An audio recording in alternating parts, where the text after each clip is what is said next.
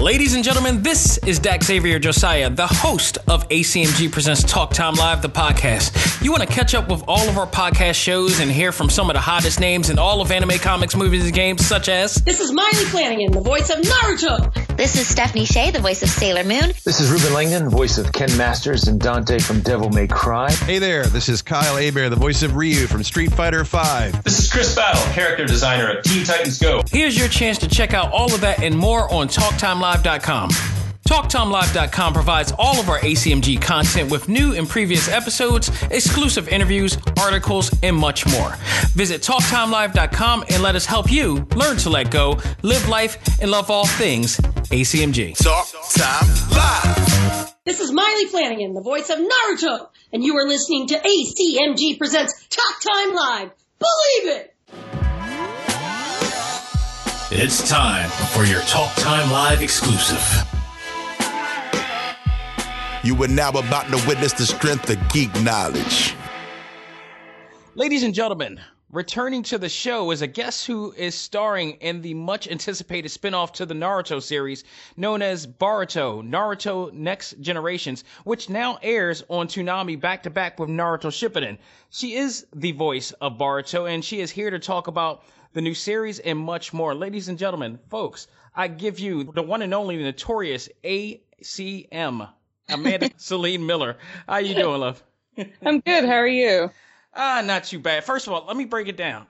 We talked about this last time. What's the weather like right now in your area? Right now, it's, I think it was in the 90s today in LA. And this is like end of October, and it's still like summer. Yeah, we got to do something. Do you know what the weather is right now here? It's 40. Can we, oh my gosh. Can we, two extremes, right? Can we just like come together, merge these two, and make a better paradise? I would totally dig if I was just in New York the other week and I loved it. Like, and then I was in Vancouver and I'm just like, I love this like hipster weather where I get to wear my flannel and my hoodie and my jacket and layer. I'm a layer up fan. I'm telling you now, I love the fall and spring. So it's just like you get to have a little bit the best of the both. And I always wonder, because Philly, I can't complain too much. Philly gets the medium of like everything. And I feel bad sometimes because whenever there's a big hurricane or a disaster somewhere, we kind of get the after results of it, which it feels actually good. But at the same time, it's like, I can't enjoy this too much. There are people, going through some things. People might be dead, but I'm getting a really nice breeze right now. Yeah, it's kind of like that. So it's like, I can't like walk around like I'm, Jimmy O'Toole or something like that, happy as hell. But thank you for coming back on. This is actually, ladies and gentlemen, this is actually take two of this soiree that we're having right now because I had a bit of a technical difficulty, and the lovely Amanda Celine Miller has graciously come back on to talk about everything that we've gone in. So I do appreciate you. You're a rock hard badass for doing it. No problem. But I mean, you're just coming off a tour of your cons and everything. And what was the last tour? Wasn't it Canada, I believe? Yeah, so I kind of did like a little bouncing around where I was in Edmonton, which is Canada, and then I was in New York for New York Comic Con, and then I was in Vancouver. So now I'm back here, and then I have another con. I'm at NecoCon in Virginia next month. And basically, because when I looked at your social media page, and I seen that you're in Canada like more than just one time this year, right? Yeah, I was in there. It was at least 3. Yeah, because I had there's like a Sailor Moon convention in Toronto earlier this year. Yeah, I almost felt like you were going in between becoming the spokesman for Tim Hortons or you're becoming Kevin Smith. So... Oh my God. Kevin Smith would be awesome. That is true. Also, with the Tim Hortons thing, it's so funny because if you want to piss off a Canadian, call donut holes donut holes. Because they're disgusted by it. Like, they're like, ew, what's a donut hole? It's called a Timbit. I'm like, what's a Timbit? It's a donut hole. And they get so, like, weirded out by it. In Philly, we do have that similar debate where it's based on tomato sauce on a pizza. It's like, if you're from South Philly, it's gravy. If you're from everywhere else, it's tomato sauce and whatever. And it's interesting. And what do you call this stuff like for Thanksgiving? Amanda, don't get me talking. They just don't do it. They're like, no, we use the tomato sauce on a turkey too. Like we just do it everywhere. Consider this a warning whenever you venture down to Philly for maybe a con appearance or whatever. Just don't go down to the 9th Street market where Rocky ran, because you will be running if you mention the word tomato sauce down there. You will actually have to go to the art museum steps in order to beat everybody at this point. So, all right, let's talk Boruto, because, last time we actually got on the show and you were with me with Molly, you guys were together for the first time ever talking about the movie. Mm-hmm. I didn't need a crystal ball to predict the obvious. To me, it was obvious that, you did such a great job on the movie that I would be really surprised. And I know you guys said that, you never know and there's no guarantees. I didn't know if that was a non-disclosed agreement, maybe, that you had to go by and say that and play, kayfabe on it. But I absolutely just knew that. I'm like, no, you're too good. So well, thank you. But no, it was not some sort of NDA thing. It really is kind of just like, you never know. Right. Things change. They might decide to go in a different direction, or people move. Like, it kind of just really depends. So you enjoy what you have while you have it, and then one day when you don't have it, you're like, well, I'm glad I enjoyed that thing. Absolutely. Well, it was mine. But now you are officially the voice of Boruto in your own show now, and which is now airing on Saturday evenings. Thank goodness. Thank you, Toonami, because I couldn't do the stoner time of 2:00, which they had in East Coast. They had that at like 1 or 2 in the morning. Whereas like if you go to California, it's like it's like 3 hours. It's a reasonable hour. Right. It's a reasonable hour. And I remember when I went to San Diego Comic-Con, and I'm like, well, look at that. Yeah, it's like 11 or something. Exactly. So I really like that one time enjoy it. Now I feel like I get the California experience, or West Coast experience now. But how excited were you when you got the news that you were going to reprise the role and, do the entire series this time?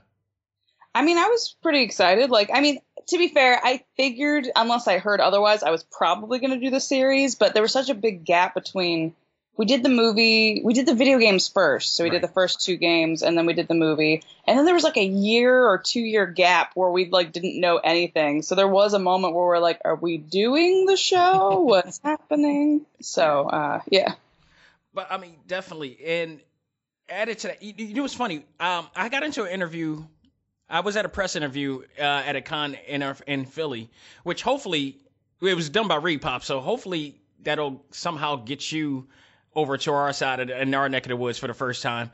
But I got a chance to talk to Kevin Conroy in the press interview, and he was saying and I guess this is probably more geared for American animation, that, it was a 1-day deal and you don't know where it's going from there. Is it the same case when it comes to anime? That it was a 1-day deal? Like when he first went in to do the first episode, the pilot episode of Batman, mm-hmm. they were on contract for 1 day, and you didn't know where that was going from there, whether they were going to like you, whether it was going to be good. Was it the same? Is it kind of the same experience on that note as for anime? Yeah, I mean, well, I think animation's a little different because anime doesn't have pilots. Anime, by the time it gets to the States, it's already it already has whatever 13, 26 or whatever episodes. So when it comes to us, it's going to series. Whereas for animation, like I did a Disney pilot a couple years ago, and it goes through so many phases of development where. So he's right. You kind of go in, you do your 1 day of work, and you're just like, well, that was fun. Yeah. And then you don't really bank on it because the show might not get picked up, or it might get picked up, but they might replace you with a celebrity because that's really popular right now. Yeah, they might pick it up with you, but it might not go to that network, or they might completely change your character to a 12-year-old dude or whatever. It just kind of depends. So yeah, animation's much more because they focus test the crap out of everything, especially for kids shows, because they have to focus test the pilot, like the storyboarded animatics against groups of boys, groups of girls. Do they both like it? Is it, do psychologists see any problems with it? There's so many different steps. So yeah, most pilots never see the light of day after they're recorded. So you kind of just go in, enjoy it, and forget about it. Right. For those who have not seen the Japanese version of Boruto, can you give us an idea of what to expect from this series? So Boruto basically, so the movie came out first, and the movie takes place kind of like more than halfway through the series of Boruto. So Boruto, when you start it, it's kind of, I guess, like a sequel to Naruto Shippuden, but it's a prequel to the Boruto movie, if that makes sense. Right. And then about, I think, was it like episode 60 something, or like in the 60s or 70s, the series finally catches up with the timeline of the movie, and they actually revisit that. They revisit that story, and apparently it's really epic because it like takes multiple episodes, so they have more time, and they really delve into side plots that they didn't get to go into in the movie, and they reanimated a lot of it, and apparently the animation's gorgeous. So we haven't gotten that far yet, but yeah, it picks up with your favorite characters, but just as adults. So. And then it's going to further take us to an area that we had no idea was going to happen too. I do know. Yeah. in the opening scene, I won't give any spoilers away, but in the opening scene, a lot's gone down. And then of course they don't explain any of it. They're just like, hey, this is a glimpse of the future. Right. And then they just kind of cut to like, okay, but for now we're just going to have fun. And then eventually we'll get to all the doom and gloom. Right. So. But that's the part I love about not just anime itself, but this series in particular, because the Boruto series, or the Naruto series for that matter, how it contrasts from all the other animes to me is that it does have a serious tone to me, in some cases matches to a primetime American live action TV show. Mm-hmm. I mean, there's some issues sometimes, and there's some moments in time that it's really deep and really emotional, and they really mastered that emotion there. So I am so looking forward to what your character is going to be doing in this series, especially from what we already saw from the movie, the movie that we saw and such.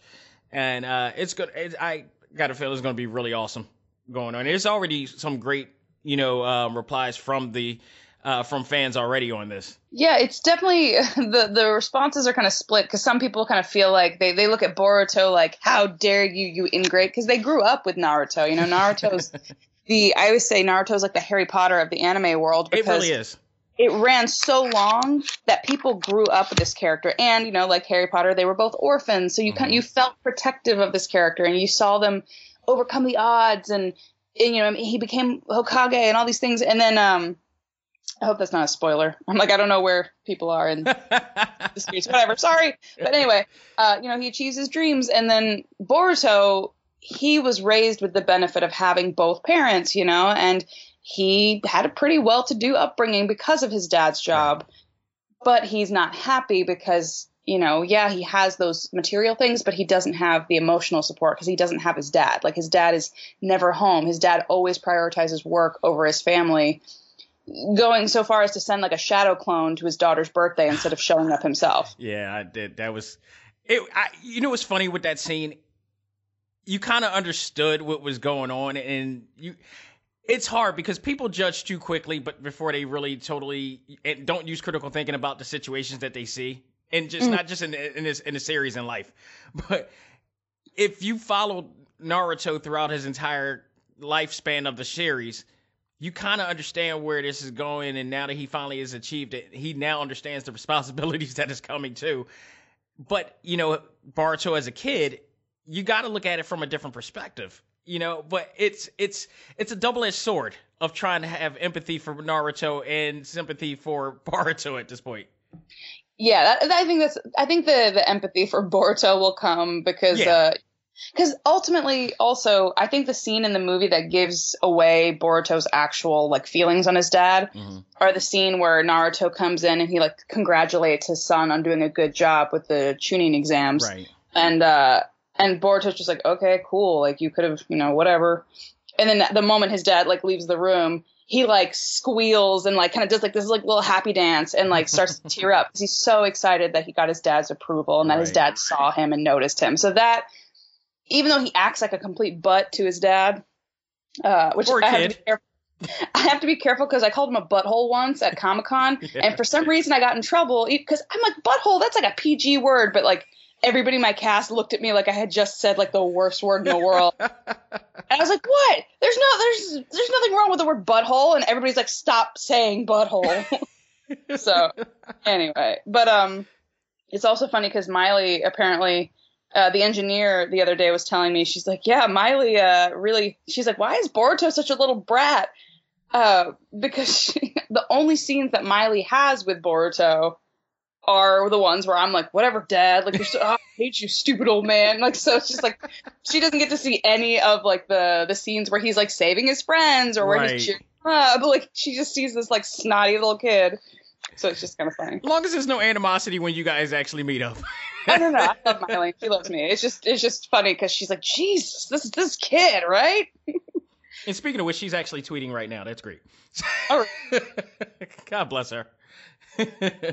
But going on to that, what exactly have you learned about the character since you portrayed it? Have you, I mean, just aside from the fact of his, situations with the father or whatever, have you understood him, empathetically along the way? Yeah, I mean, well, because I also kind of had a dad who like was, he loved me, I loved him, but he worked a lot, and there's always that he worked a lot for, like, he would travel a lot for business, like, so I definitely empathize with that element of like, I just want you to notice me and love me, and that makes him sound bad. He wasn't a bad dad, he just was very busy. Right, exactly.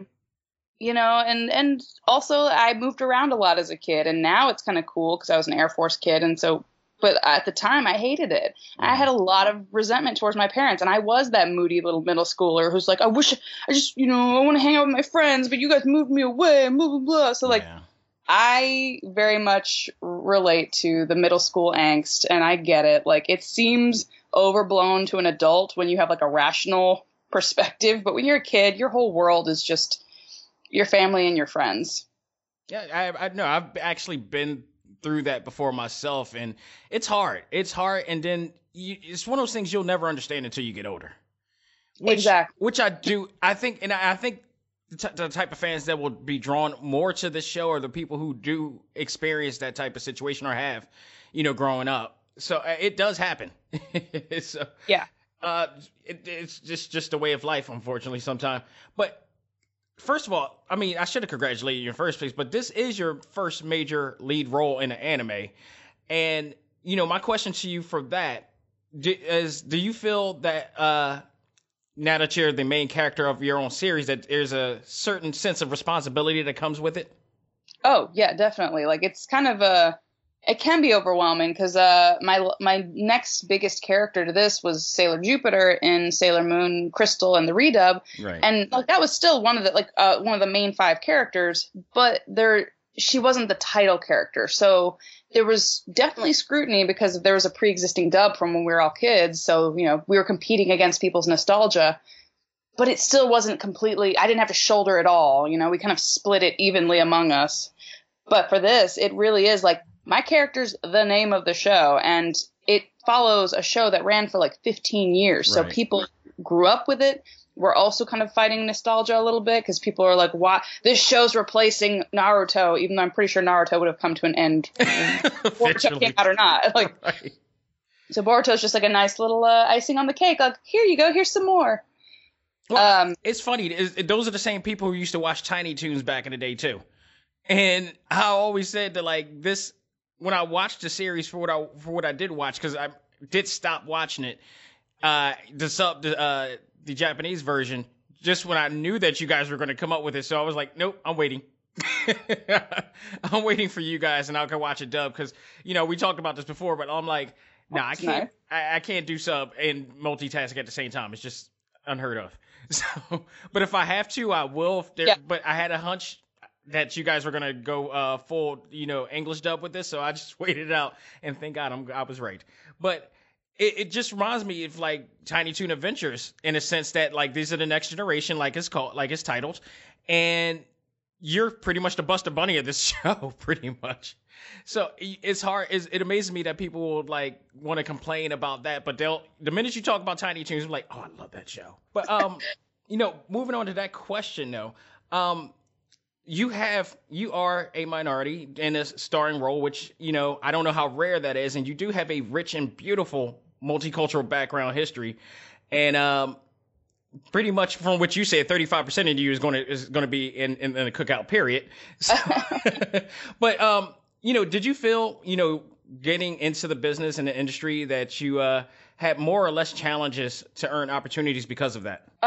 It's yes and no. So basically, like for the people who don't know, I have like a multicultural, multinational kind of background because my mom is from France. Mm-hmm. And so I have a French and Swiss citizenship through her. And then I have American citizenship through my dad. So like I was born in Germany because he was an Air Force guy. So like that kind of like the international element. And then my dad is from Louisiana. So we're part Black, part Native American, part white. And then obviously my mom's like French and white and all that. Right. So I was both helped and hurt by that. I think I came to Hollywood at a good time because they were getting over the idea that American only looks one way, So they were kind of starting to be like, ooh, what about this like ethnically ambiguous category, which is the category I fall into. And it was appealing to them because they were like, okay, we can appeal to multiple demographics. Oh, this is for like on camera stuff. Right. But they were like, we can appeal to multiple demographics without really being specific as to who that demographic is. Because it's like she could be Egyptian, like Middle Eastern. She could be Italian. She could be Latina, so that was helpful for a little bit. Like I had a little bit of success with commercials because that was where it was most popular. But I could not for the life of me get on camera, for theatrical, like TV and film. Right. I did student films and stuff, but it was really hard to get an agent. And part of that, is just that it's hard to get an agent, period, regardless of what your color. And actually, a lot of my white friends say they have a just as hard or even harder a time because agencies don't need them. They're like, we already have 1 million blonde hair, blue-eyed white girls. Right. We need a couple more diverse, we need a couple more Asians. We need a couple more whatever because we already have like that category. So, but part of it also is there's body type issues when it comes to like different ethnicities and stuff. And I definitely have a little bit more of a brown girl body type. So that has hindered me a little bit on camera world because a lot of these women are they're like size 2 or size 0, and I am definitely not. Right. So I think hopefully that'll start to change soon that like, you can have more curvy bodies. You can have all types of bodies and all ethnicities. Beauty is appreciated. But anyway. Agreed. That's rambling. But no, that actually segues to the other question. I mean, in your opinion, from the time that you started until now, do you feel that the landscape of the industry has increased in the years, or does it still have a lot of work to do in your particular industry? I think it definitely has changed, especially like in the past. Like I don't know, like once people started being like, "Hey, no, we're not gonna keep being quiet about there not being representation." Like I think in like the last like 5, more recently, like the past 2 years especially. Mm-hmm. Suddenly people are like, oh, I guess we should try harder to make sure that our country is represented in our media. So you're starting to see more shows that represent other kinds of families. And you would never have seen like a Fresh Off the Boat or a Blackish like 10 years ago. Let alone a Modern Family. Right. Exactly. And so it's like we're making a lot of really cool strides. And even in voiceover, we're in a weird phase where they're actually being really ethnically specific. Right. So it used to be like, oh yeah, if you were ethnically ambiguous, you could play whatever you looked like, which was great. Mm-hmm. Now it's kind of weird because I'm getting pigeonholed in the sense of, well, I can't play Middle Eastern even though I look Middle Eastern. I can't play Latina even though I look it because they're like, well, we want it to be, are you actually that? You want to be direct source now. Right. So I feel like it's kind of overcorrected a little bit because it's like, They basically want like an ancestry test now. Like my friend Robbie Damon is part Native American, and he said he had Robbie to send Damon, he's Peter Parker from Spider-Man, right? Yeah, he's Peter Parker. He's also Mitsuki on Boruto, right. Tuxedo Mask and Sailor Moon. Like he for a certain voiceover role, so it wasn't even on camera. It was voiceover. He sent his ancestry test to prove that he was qualified for that role. That's unbelievable. So I think it's getting a little too far the other way, but hopefully it'll kind of course correct. But it is kind of nice because it requires casting people to think outside the box. So, For example, most of the, women in animation right now, like in original animation, not necessarily in anime, tend to be white. Mm-hmm. Not that there's anything wrong with that. It's just that that's just kind of how the cookie crumbled. Mm-hmm. And they're great. And really, in animation, if that person still sounds great, they're going to keep using them. So Jennifer Hale and these people, Tara Strong, these people who've been doing it since I was a kid. Right. If it's like Game of Thrones, it's like you got to wait till one of them quits the industry or dies before somebody else can have a spot, because they're just so good. And Great Delisle too, or Great Griffin. Yeah. She's I've had the opportunity to meet her and hang with her, and I really had no idea how established and how long she's been in the game, but wow. Yeah, and the cool thing about voiceover, it also means that your looks don't dictate what parts you play. Right. So they can keep playing it as long as they sound young enough or whatever. So, but then it means it's harder for people like me and just other new voice actors to get in, because if there's no vacancies, why would they ever look for you? So I did have my big break in animation kind of came when, for something for Disney where they were looking to kind of be a little bit more ethnic specific, and they wanted a person of color to play this certain character. And so they couldn't listen to the Greys and the Taras and all that. So they had to broaden their search, and they finally listened to the auditions that we were sending in, the ones who they didn't know. And that's how they discovered a lot of new talent that way. So now, now that they know me, I am getting called in for the same stuff that they're getting called in for. Probably still not going to book it because they know them way better, but it's still just nice that okay, the fact that they had to try and be more inclusive meant that people got a chance. Right. Who might not have been heard. Now, we talked about this before too. I like always to talk to my guests about hardships, because I need our listeners to be educated, and I need them to understand that it's just not you watching a TV show or a movie and just thinking, I'm going to do that next week. Can you talk about in other words, let me rephrase that. Were there any times that you didn't think any of this was going to happen? Yeah, I mean, like I said, that thing where they finally, heard me, that only happened within the past 2 years. Right. And I've been doing this for about 8. So there was a long time where it just kind of felt like I was working multiple jobs. I was working at a hockey rink. I was like a scorekeeper, but I was also babysitting, and I was doing transcribing, which was really funny because FYI, when you buy an iPhone and there's that screen that's it's the contract where it says all the things they're allowed to do. Right. Basically, you're signing your rights away, because my job when I was transcribing was to listen to people's conversations, not live ones, but basically any sort of voice to text things it would record, and then we would improve upon it. So basically we were teaching the system how to listen. So I heard all sorts of people's voice to texts and stuff like that, and it was crazy.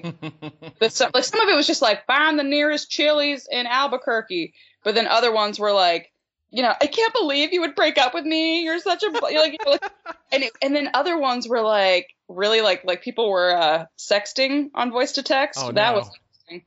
So anyway, that was one of my many jobs. I used to work on a horse farm. I've had a lot of different things, but I never doubted that I would make it eventually. But there were definitely times where I'm maybe I'm never going to be able to make a living off of this, or maybe I'm not as good as I think I am, or maybe I'll never be a big character. I'll always just be the supporting background player. And I guess that's fine, so. I mean, the other thing too, what I love about your experience is that it grounded you, one, and it made you well-rounded on a whole nother case. You have a broader perspective than a lot of people running around the world right now that just has this one-dimensional mindset about things. And that's a treasure. It's one of those things where on one hand I would resent it when I was going through it, because I'm man, I wish I had a rich parent who could have just paid my rent when I moved to LA so I could have just focused on my acting, or I wish that I had a parent in the industry who could have just given me roles. I resented the fact that so many people around me had that, and it just seemed so easy. But I realized, okay, it was easy, but for me it built character. I now know what it's like to struggle, and to Absolutely.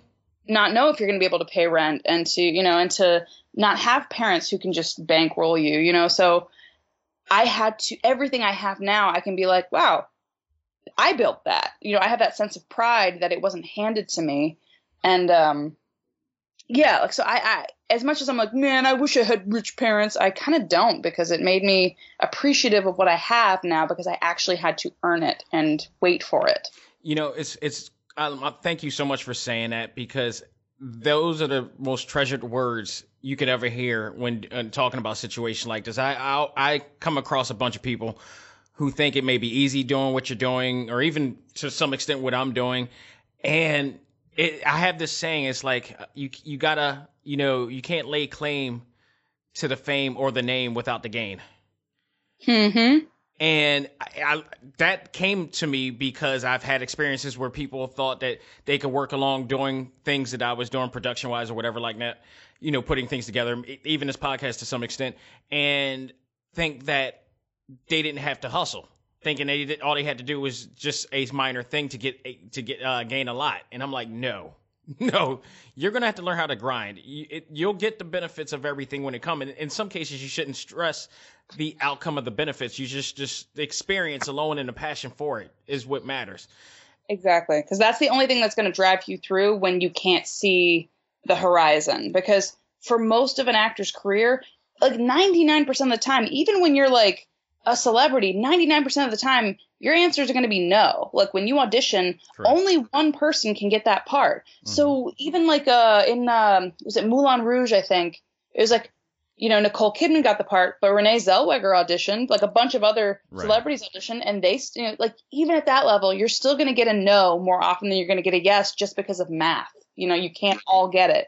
So if you're doing it to get famous or to get rich, you're going to be disappointed most of the time, because it's not going to be easy and it's not going to come to you. But if you do it because you're like, I love this and I cannot see myself doing anything else that would make me this happy in spite of all the crap this industry has, that's when you should do it. Because at cons, I would say like 70% of the people who come up to our tables at conventions are like, yeah, I want to be a voice actor. Like, I think it'd be fun. I think it'd be easy. And I'm just like, oh man, like, it's not just like a hobby. It's not just something you can just like roll into and just expect stuff to come to you. Like, people don't realize all the stuff you're doing behind the scenes, all the classes you're taking, all the connections you're making, and all of the, like, I freaking hired a dialect coach so that I could have an edge on other people who might invested. Yeah, like, I'm like, you know what? Because it's like on Amazon. I describe like acting like this. You have to give them a reason to choose you over anybody else. So like with agencies, like I said, okay, they already have a lot of white girls, or like for women, it's always harder to get an agent as a woman in voiceover, just because there's not as many roles for women. Right. So, and there's more female actors than there are male actors. So there's just more competition. So you have to be like, okay, I get it. You have a lot of women, but how about a woman who speaks French? Or how about a woman who also can, do an Egyptian dialect? Or, like I taught myself a bunch of dialects. I really trained so that anytime a video game audition came in and they're like, we need slight Egyptian or we need slight Irish or whatever, like I could just be like, yep. And I could beat out all those other people who hadn't done the prep work, who hadn't invested as much. So like that's what it takes. It takes that kind of, not ruthlessness, because you're not ruthless towards other people, right, but a ruthless attacking of like your own career and treating it like it's a business, on Amazon. Which it is. It honestly is. It's not even any little of it. It is exactly that. It literally, yeah. You are self-employed, like, and you got to independent contractors. Like if somebody's ordering something and two things cost the same amount, but one item on Amazon says, oh, it can do this and it can scratch your back and it can do, like, you're gonna go with the item that has more functionality for the same price. So it's like, be that item that can do more, and just give people more of an incentive to choose you. Right. Two things that I took from what you just said too. One, yourself, Stephanie Sheh, Molly Flanagan, and Danielle Kennedy, all who's been on this show, mm-hmm. are hustlers to the capital H. And I'm saying that because even if you're not doing what, like, the most known thing that you guys are known for, you guys are still doing other things. Like you, Molly, and Danielle also do theater and do stage just for the sake of it. That's how much you guys love it. You may not get anything for it. You may not get it like as much for it sometimes, but you're doing it for the craft. You're doing it for the passion. That's real. That's Yeah, real like- art. It's and not everybody's that way. Like some people are just like, I just want to do voiceover, or Which is I just fine. Which is this. fine. But I do think it does help. There, it gives you an edge. It keeps your skills sharp, because theater flexes different muscles than voiceover, and even anime flexes different muscles than like video games. Like just trying to do it all just makes you more well-rounded, and also keeps you on your toes. You never get too apathetic or complacent, because if I do a lot of voiceover and haven't done theater for a while, and then I go back to doing theater, it takes me like a little while for my voice to come back, because voiceover, you're not projecting as much from your diaphragm because the mic is right there. You don't want to blow out the mic. So everything kind of becomes a little bit more intimate sounding and a little bit more quiet. But then on stage, you have to be able to just belt that stuff. And so it's just funny to see like my body being like, oh, we forgot how to do this, and like having to relearn things continuously. And it's good for your brain, I think. Absolutely. Especially me, that I used to work for the Alzheimer's Association. I know everything about being cognitive as possible. So yeah, keep that thing active, like it's hopefully your brain will last you your whole life, except for some people. It seems like it never showed up. But unfortunately. Anyway. Such is our generation. But I mean, it definitely shows. I mean, we talked about this when I was just watching the first few episodes of the new series, you assimilate to that character so easily. It just feels so natural just hearing it, matching with the ADR process as well that you guys have worked on. And I also watched your Good Things commercials too, and it just sounds so natural. Like it's like you mastered your craft so well, to the point you could tell when you really thoroughly listen to how you do your voiceovers. Do you feel now comfortable that I feel like you're rather at the level of getting to master level with your voice acting and your craft, or getting there, but do you feel comfortable doing them as they sound, or do you feel still the need to prep? I mean, unfortunately in voiceover, you really don't get a chance to prep, in the sense of like, you never get scripts ahead of time. Right. And sometimes you don't even know what you're doing until you get into the booth. So obviously for like Boruto, I know when I'm doing a Boruto session, but like, I'm not getting scripts ahead of time. I can't really do any practice. But that's kind of what the training is for. Like the years of training is like that's your practice. Like that's kind of where you learn to go like, oh, okay. Like, well, if I, for whatever reason, can't sound like a little girl. Right. But like some actors, like Cassandra Morris, she's like, I think she's older than me, but she still sounds like a little kid, just naturally. Like that is her thing. Whereas for me, I guess I've always had more of a tomboyish voice. So I kind of learned like, okay, I guess like my voice lends itself more to tomboys, or to little like little boys. And that sounds weird. Anyway, I don't say any, I don't go anywhere near them. But we digress. Anyway, but you kind of learn your type after a while. Because I think that's the other thing in this industry is the sooner you can figure out what you're best at, the less you'll flounder, because then you can be like, okay, yeah, I might not sound like a young soccer mom, but I can sound like, my thing is like the best friend who like knows what they're talking about, and it's kind of cool but not threatening. So it's like, hey, Good Things, like, hey, I got these crackers for you, but it's okay. Like it's not. That's a very specific type, but it's one of those where if you need that, I am on a list of like 5 people that casting people go to, because they know that about me. It is great for that. Right. But then if they need the person who sounds authentically like a little girl, or the person who sounds like, I don't know, a grandmother, they're not going to go to me. So that I think is one of the most crucial things you can do in voiceover, on camera, or whatever, is just knowing like what your essence is, and really just leaning into that and embracing it. And yeah, it's branding, typing, whatever you want to call it, but that's crucial. I always believe in the term iron sharpens iron, especially when it comes to, the world of the arts.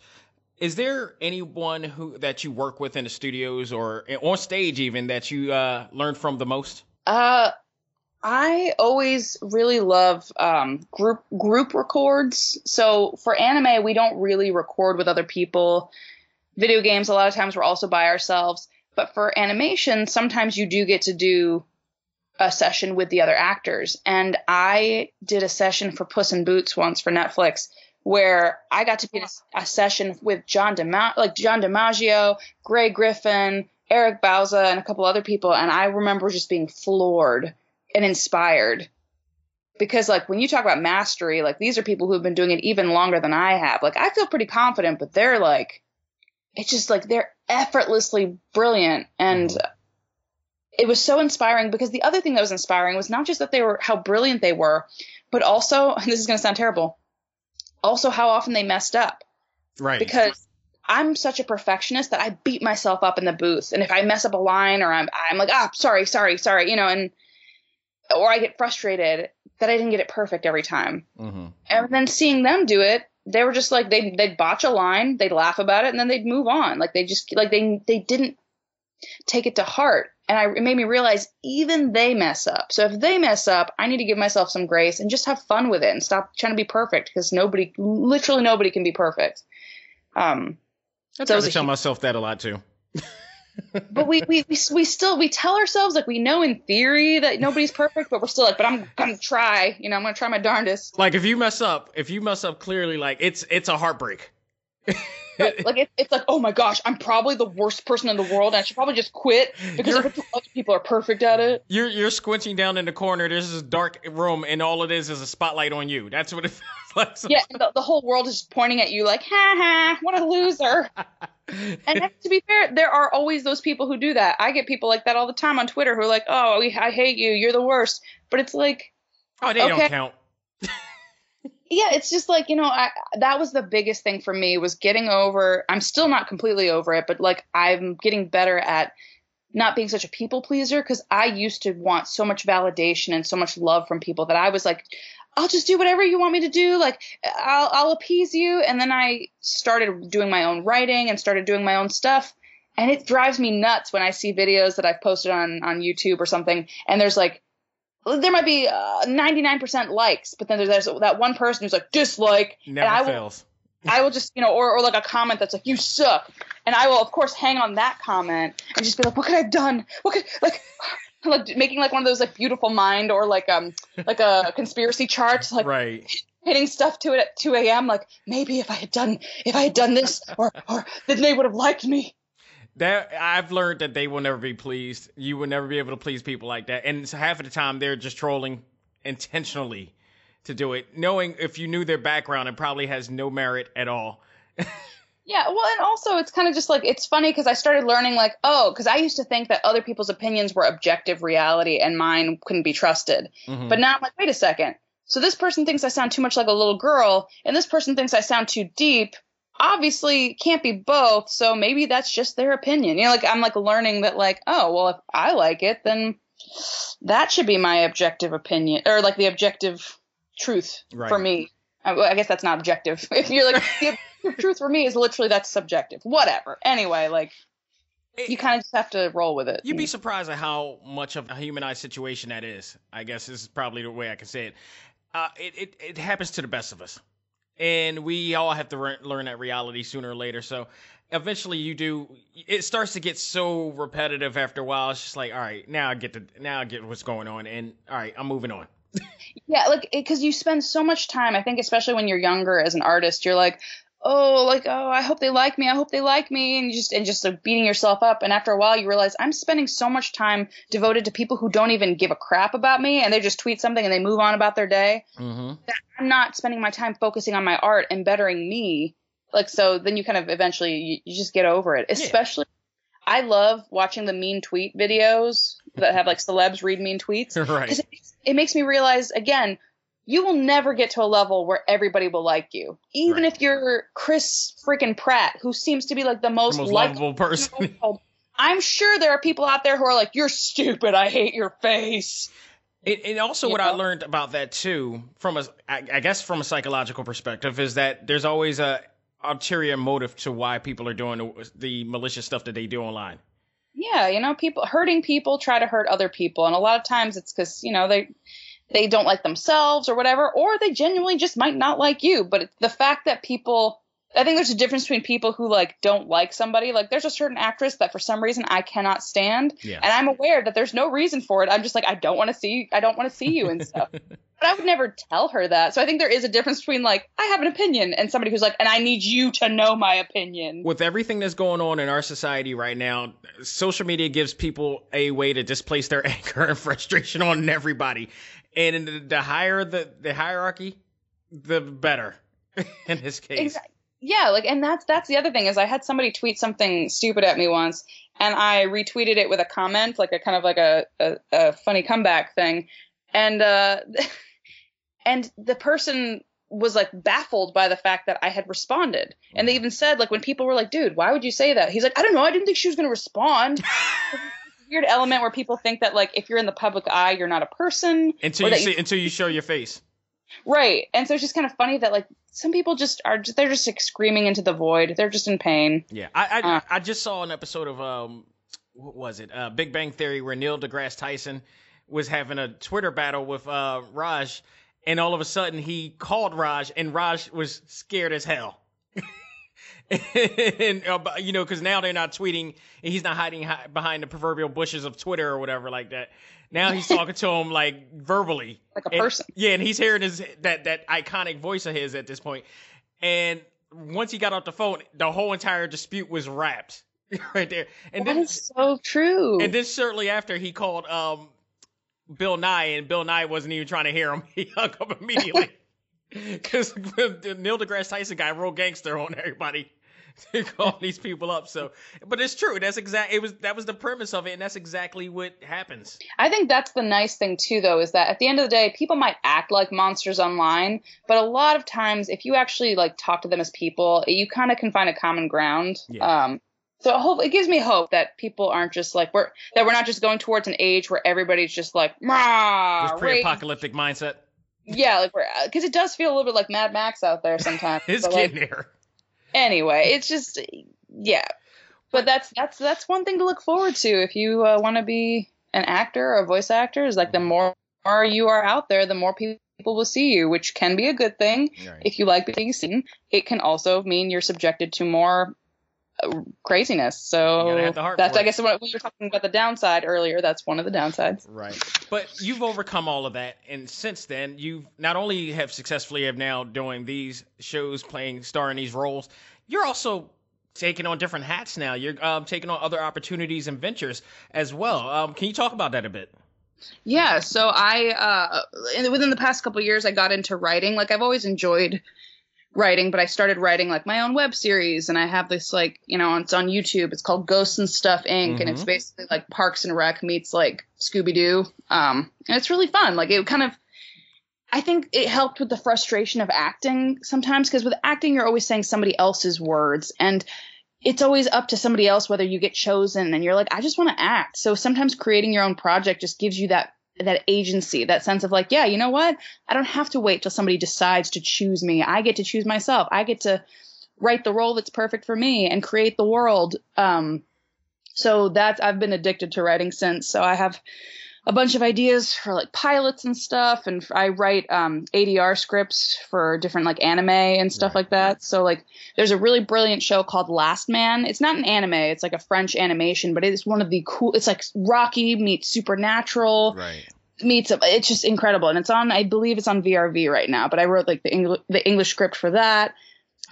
There's a movie that I can't quite say, but it's like MFKZ, I think is the which you like. Yeah, Stephanie Shea has been like promoting that immensely on Twitter, and it looks awesome. I love the whole the hip hop graffiti art style that they presented in there, and it looks very interesting. It looks like it also is not for kids. It's definitely not for kids. It's even when I saw it at the theater, the adults were very often going, oh, because it's just very graphic. It's gritty, yeah.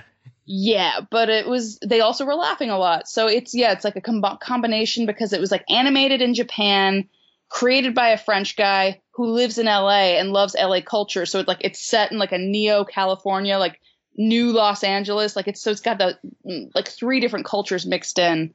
But there's that. So I'm writing a lot.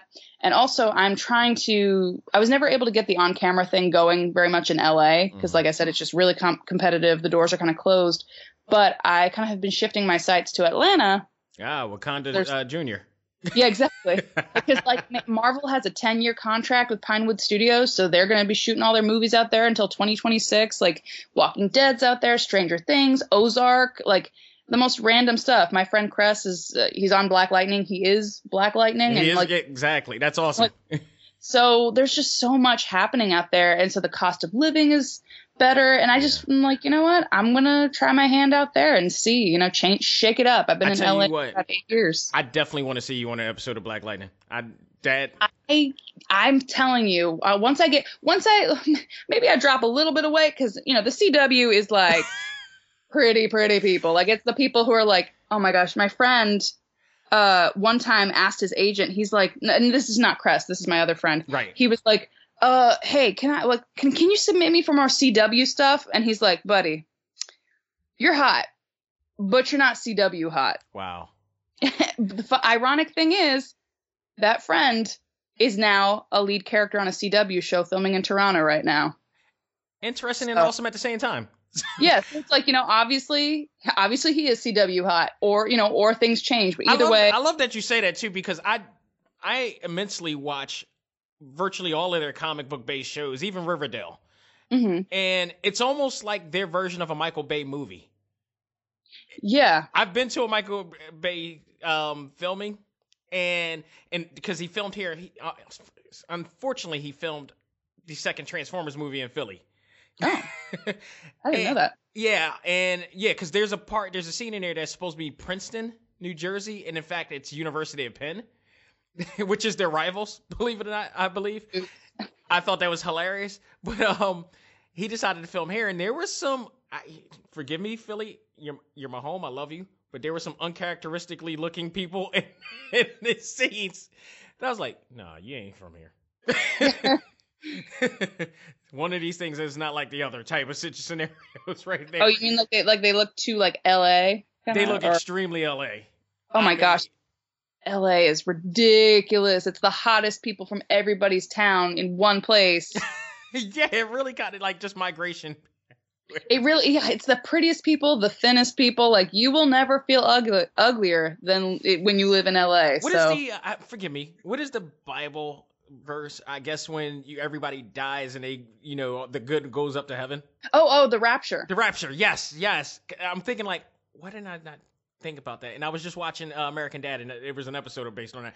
But yeah, it's kind of like the living version of the rapture, where it's like once you get to that certain level and you still look like Kelly from Saved by the Bell, you just end up in California. It's so true. That's why I'm like, oh, that's also another reason why I'm like, you know what? I'm excited to go to a town where not everybody's an actor or a model or a dancer. Like, I'm excited to go to a town where people are also trying to be musicians or bankers or architects. Like, I'm kind of excited about having a little bit more of a balance, like a work-life balance, and have more diversity in my friendships. Right.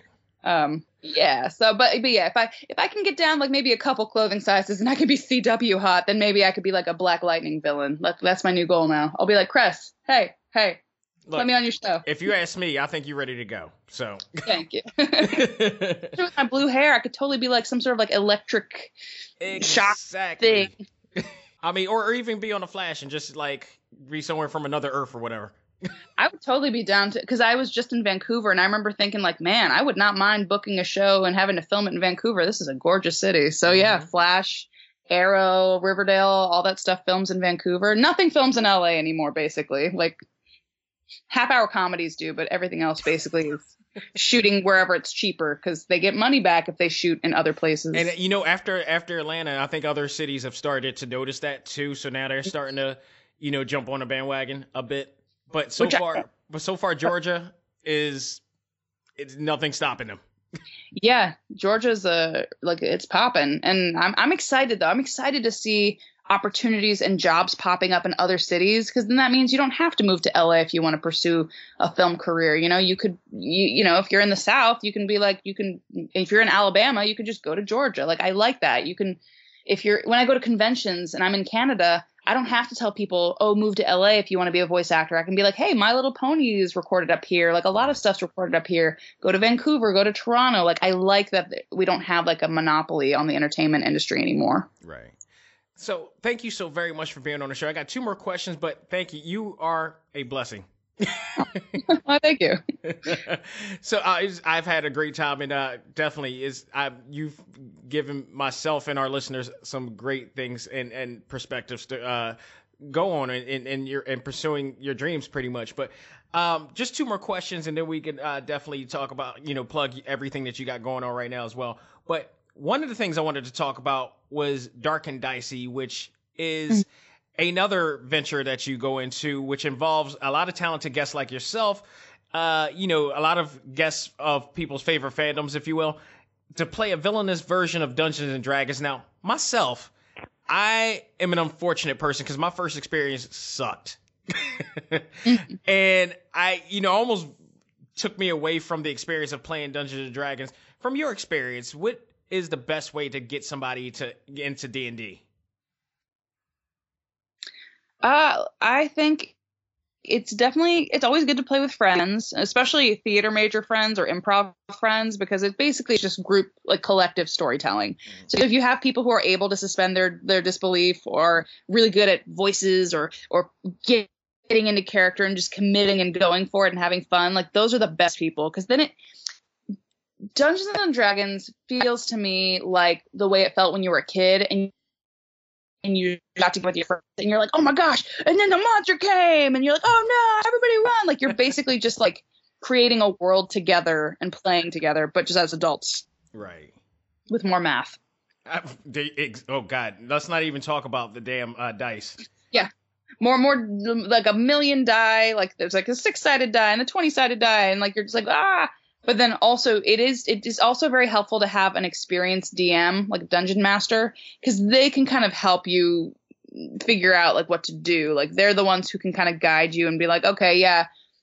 Like you'll be playing the game and you'll be in character, and then suddenly you can be like, hey, so wait, if I roll this attack, does that mean I can do this? And then they can be like, yeah. I think that was one of the things that was problematic with my experience, was that the dungeon master wasn't the type of dungeon master that was able to teach and get people adjusted to that experience. Yeah, and that's why I really enjoy working with KG, because KG Tang is an incredible DM. I hear Matt Mercer's a great DM. He's the DM on Critical Role, and like they just have this, like, because they're also actors, so they have a great sense of imagination and storytelling, but they're also really patient with us. They're willing to explain stuff. They're very fair, because the DM is kind of a little bit like God. Like they get to decide sometimes who lives or dies. Right. So it's definitely nice to have a DM who's fair, but also who doesn't let you get away with stuff. Like, so I've had moments where I've seen my friends' characters die because they didn't roll high enough, and they're like, sorry, so I don't know. It's fun. Some ways the DM is a director. Exactly. The DM is kind of, they're orchestrating the whole story. You're all like, it's like they're a producer. Like you're all writers, so you're all writing the thing, but the producer kind of gets the ultimate say, right. I guess. Right. So my final question is, this is probably pretty much an important one. I would ask if you had one lesson or something to tell somebody who wanted to rather pursue acting or whatever, what would be the one valuable thing that you would be able to tell them? I mean, I feel like we've covered a lot of it today, where it's like, not giving up, having that persistence, also learning how to make yourself undeniable and not interchangeable, like really finding what sets you apart. But also, I would say now, balance, because some people, especially in an industry town like LA, everybody's so much about the hustle that a lot of people lose themselves, because they're just like so focused on like, okay, I got to go to my acting class, and then I go to my waitressing job, and then I go to, an audition, and then I go to this, and I got to get new headshots, and everything becomes about the pursuit of this career. And a lot of times you lose the fun. Yeah. But also you lose stuff that makes you human. Like they don't travel. They don't take time for themselves because they're worried about missing an audition. A lot of people won't, a lot of women won't have kids because they're like, I need to get financially stable enough in my acting career before I can have kids, because I can't take 9 months off. Right. Because for guys, you can have a kid and your wife's the one who's like, whose body's changing. But if you're a woman, a lot of times those 9 months, you aren't going to audition much because you're pregnant and nobody wants to hire you. And then you're kind of probably going to be out of it for a year or two while the kids, at home. So it's a big commitment. And I just feel like don't lose yourself and your other goals in the pursuit of your acting goal, because it'll actually make you a better actor if you're well-rounded and you take time for yourself to do other hobbies and to travel and to do the things that feed you, and don't just try to be like, what do casting people want? What does the industry want? Like, how can I, Yeah. Does that make sense? Oh, well said. No, I couldn't have said it better. So, Amanda, thank you so much. You've been awesome. And it's great to have you back, and I do hope I can have you back in the future with anything that's going on. I wish you the absolute best. Right now, can you please take the helm and let us know what you're going to do, what you're up to next, and as well as where we can follow you? Sure, yeah. I have some cool stuff coming out soon. I have a Marvel Rising is a new animated show. Wait, you're going to be a part of that? Yeah, I mean, it's just in I think it's in one episode. I play the character Sheath. So I'm going to be in the upcoming episode with Ghost Spider called Chasing Ghosts, and I'm basically her nemesis that she's trying to hunt down. So that's going to be really cool. I have some cool stuff that I can't quite talk about yet, but maybe in a year I might be able to finally divulge. That's still good in your realm. Yeah. It's cool stuff, like Disney and DreamWorks kind of stuff. So cool. I'm excited. And then obviously Atlanta, that's an exciting new development. I'll be at NecoCon in Virginia, November 2nd through 4th. And, you can find me on Twitter at Amanda_Celine. So CELINE, on Instagram at Amanda Celine Miller, on Tumblr at AmandaCelineMiller.tumblr.com, YouTube at Amanda Celine Miller Comedy, because they wouldn't let me use my own name. They're like, you have to add something. Anyway, Facebook at Amanda Celine Miller. You basically just Google it and you can find me. And yeah, I look forward to cyber meeting you all, unless you're jerks. And then my Instagram or my Twitter handle is at Miley Flanagan. Direct all comments to her. And you know what? Handle it. I was just about to say that. I'm like, you know what? I thought about that at first. I'm like, you know what? That's the best idea ever. Oh yeah, mine does not suffer fools. So please, come she at does not. See what happens. And if you really get pissy, she'll get Wanda Sykes with you too. Oh my gosh, yeah, they'll double team you. It'll be, and then you can tweet me because I want to see the whole thread. I want to watch with my popcorn. Add a hashtag with it so you can connect to it easier. Exactly. Hashtag dumbass. Exactly. Wait, they're hashtagging their own thing. They're like, oh no, I'm the dumbass. Exactly. There's the cliffhanger. There's the plot right there. So, well, Amanda, thank you so very much. I want to see you in Philly, hopefully sometime in the near future. 2, I wouldn't mind seeing your stand up. So. Well, thank you. Yeah, I want to start doing more of that. Hopefully in Atlanta, I can start to kind of do a little bit of just comedy clubs and just kind of hone my voice and see where it goes. Well, definitely congratulations on everything that you've been doing, and keep up the great work. And I look forward to seeing what you got going on next. Yeah, maybe next time we chat, I'll have a Southern accent or something. I'll be like, "Hi, I'm from Atlanta." You will assimilate right in. That's how I know that you're comfortable. I'm a Black Lightning, and I'm CW hot now. It's all fine. Somehow I managed to not gain 10 million pounds from all the delicious Southern food. Yeah, good luck with that. Yeah, as I said it, I'm like, yeah, no, I'm gonna just keep getting more plump. Well, ladies and gentlemen, I hope you enjoyed this very special episode of Talk Time Live exclusive with myself and the lovely Amanda Celine Miller. On behalf of myself and Barto herself, all I gotta say is learn to let go, live life, and love all things anime, comics, movies, and games. This is ACMG Presents Talk Time Live. We are out of here. Take care and tune in to the show every Saturday evening on Toonami. Take care.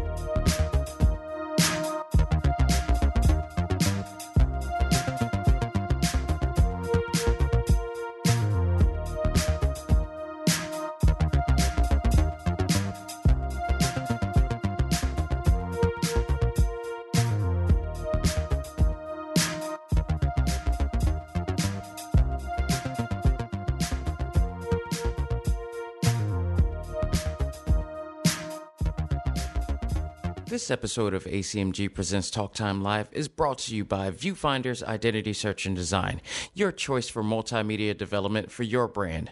Visit VFISAD.com and find out how we can make your vision your reality.